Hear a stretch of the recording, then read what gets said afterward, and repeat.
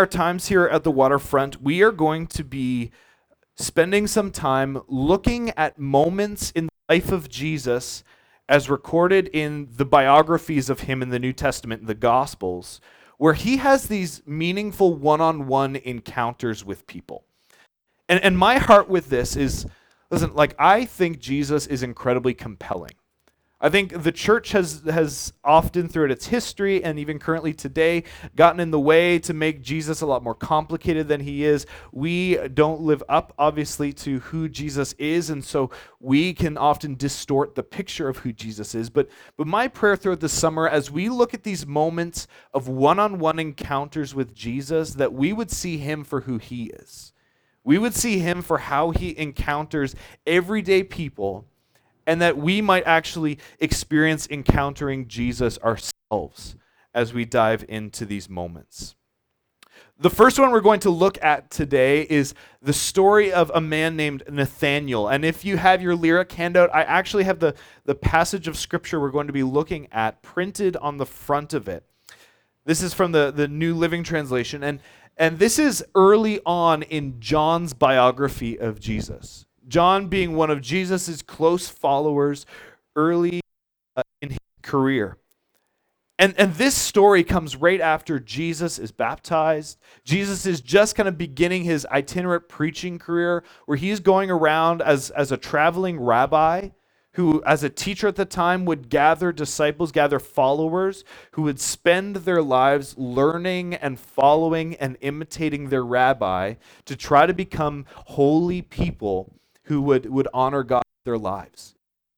Jesus, kind of falling in line with this tradition, he goes and he finds different disciples to come and to follow him. And so we read this story of Jesus starting things out by going and gathering around him a group of disciples. And what's interesting about the disciples that Jesus has, if you grew up in church, you think of the 12, right? And the 12 disciples, you remember some of their names, and no one remembers Thaddeus and Bartholomew and all those kind of things, right? But Jesus gathered around him a really eclectic group of people. Some of them were experienced disciples, so to speak. In fact, some of them had been disciples of John the Baptist, Jesus' cousin, who was a preacher in the wilderness. And they had devoted their lives to learning under John. But when Jesus came along, they said, no, we're going to follow him. And so they knew what it was like to live their lives modeling after a teacher. But also, Jesus picked the ones that kind of like on the playground growing up at school were like the last ones to get picked for soccer. You know what I mean? Who was the last one picked? Were others like me, like where, the really good players who they played soccer during the summer, they were going to be the first ones picked. And sometimes if you got picked and you weren't last, you felt like it was like a charity pick. You know what I mean? Like a pity pick. You're used to being the last one. Jesus chose disciples who, in other senses, would have been the last pick. He picked these guys who were fishermen from small towns. Does that ring any bells? He picked these guys who they probably dropped out of Hebrew school and they went to pick up their father's trade and were fishing on the waters. There were others who came along and just hearing of Jesus said, listen, I want to come and to follow you. And so we're going to pick up our reading of John's gospel today in chapter 1, verses 43. It says this, and I'll drink some water. The next day, Jesus decided to go to Galilee. He found Philip and said to him, come, follow me. Philip was from Bethsaida, Andrew and Peter's hometown. Philip went to look for Nathanael and told him, we have found the very person Moses and the prophets wrote about. His name is Jesus, the son of Joseph from Nazareth. Nazareth, exclaimed Nathanael. Can anything good come from Nazareth? Come and see for yourself, Philip replied. I moved to Montague 7 years ago. 7 years ago this summer. I grew up in Charlottetown, and the summer I was moving here, I was getting a haircut. I won't say where in Charlottetown, by someone who grew up in this area. And I had mentioned, hey, I'm moving to Montague this summer. And she says, you're moving to Montague. She's like, normally people your age are moving from Montague. Which that really struck me as someone like who grew up there. Like, I thought there'd be more kind of like pride of where you grow up, which, I've seen that here. And I've also seen young people saying, like, Montague, I got to get out of here. Like, I got to grow up and I got to find somewhere on the main. I'm going to move to Ontario. Notice how everyone from Ontario is moving back now. Anyway, it's a whole other sermon. But this sentiment of, listen, this small town, like, what good comes from here? What good can happen here? I think sometimes can be a mentality that we have as islanders, as small town or rural islanders especially, of like, yeah, it's cool that those things happen, but they don't happen here. This is a small town. Nathaniel, who says Nazareth, what good comes from Nazareth? He knows the small town life. He's from a town called Bethsaida, which literally means fisher town. Like, he grew up in a small town of fishermen. He knows the small town mentality. And for him, if this Messiah that the Jewish people had been waiting for centuries was going to come into the world, was going to make an impact by God reaching into his creation to redeem it to himself, there's no way he was going to do it with someone from Nazareth. Maybe someone from Jerusalem. Maybe someone from Jericho. Maybe someone from some town that had some symbolic or historical importance. And I think sometimes you and I can think the same way. We can be like Nathaniel, who says, Montague, Murray Harbor, what good can come from there? What could God actually do here?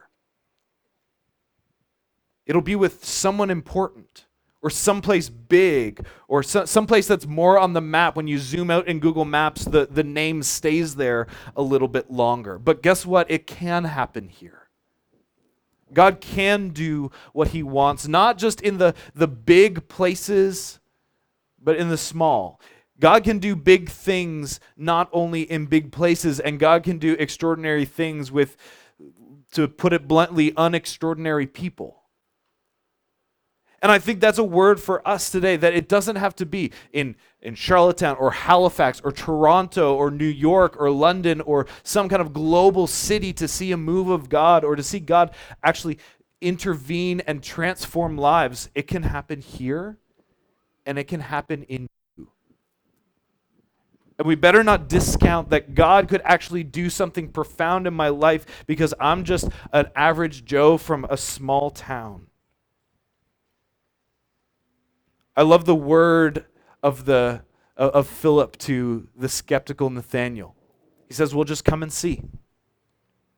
What good can come from Nazareth? Well, just come and see. And so Nathaniel, he comes with Philip, and as they approach Jesus, the passage continues, Jesus said, now here is a genuine son of Israel, meaning this is someone who genuinely loves God. He cared about his spiritual life and his devotion to God, a man of complete integrity. How do you know about me? Nathanael asked.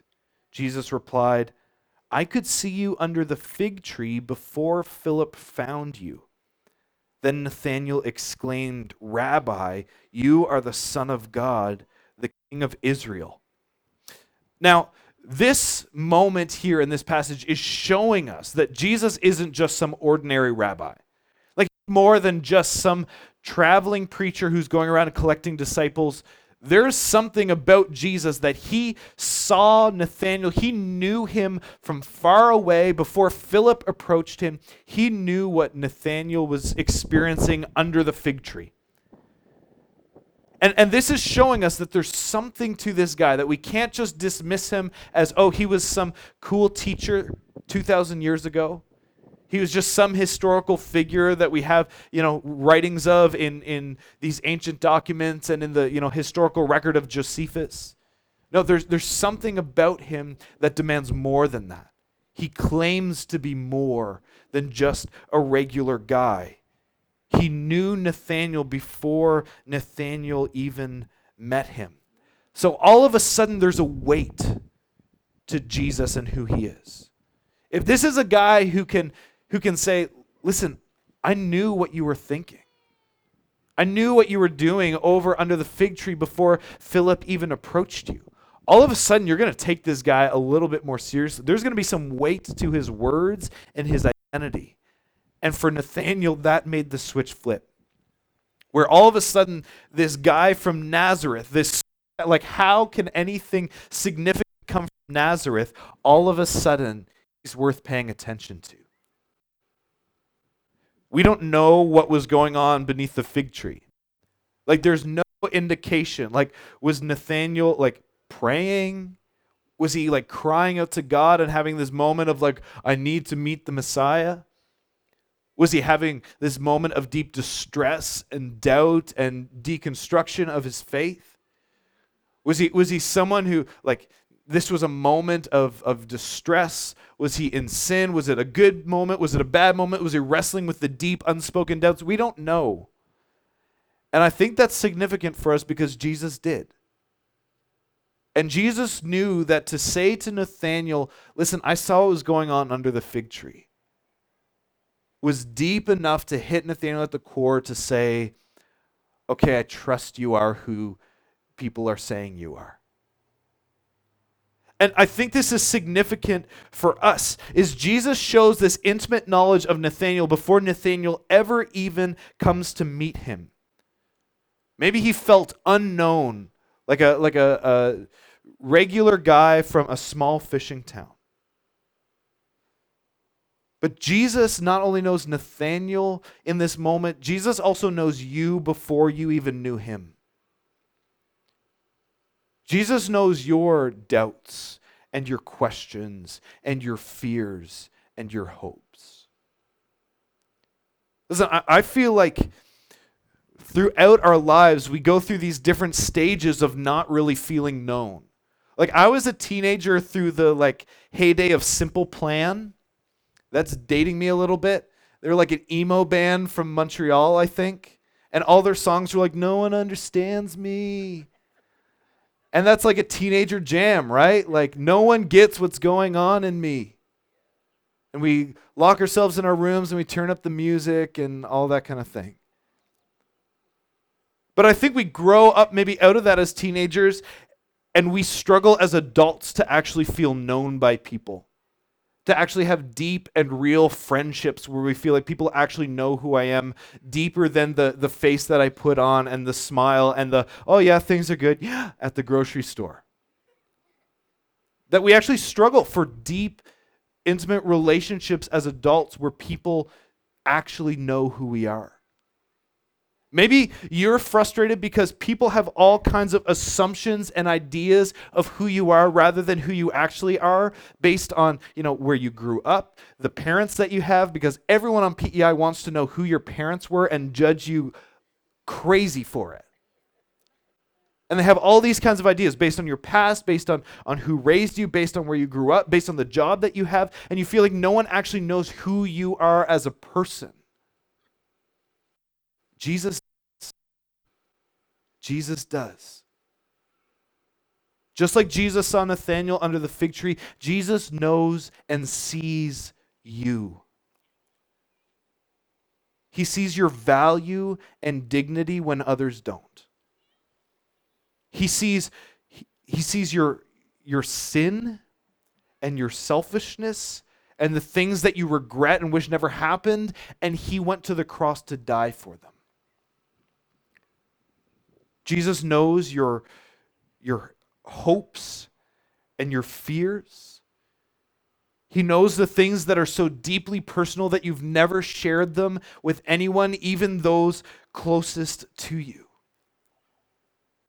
He knows it all, and he says, I still want you, come follow me. I want you as my disciple. Come and see. Jesus sees our hardships, our anxieties, our hope, the realities of what life looks like for us in the different seasons that we're going to, and he invites you and I to journey through all of that with him. because he knows that we will be all the better for it. We might feel like the only place to be fully known is just off by ourselves, like Nathanael under the fig tree, but Jesus' invitation is actually coming with him to find what we're looking for by following and being near him. Let's continue in the passage. Jesus asked Nathanael, "Do you believe this just because I told you I had seen you under the fig tree? You will see greater things than this." And then he said, "I tell you the truth, you will all see heaven open and angels of God going up and down on the Son of Man, the one who's the stairway between heaven and earth." Here's what Jesus is saying. Listen, this might be a profound moment for you, but there are greater things ahead. All the things that you would imagine to be true about this Messiah, the one that you're amazed that someone from Nazareth could fulfill, there's greater things ahead. All the old stories that you had hoped were true are true, and they're even more precious in who Jesus is.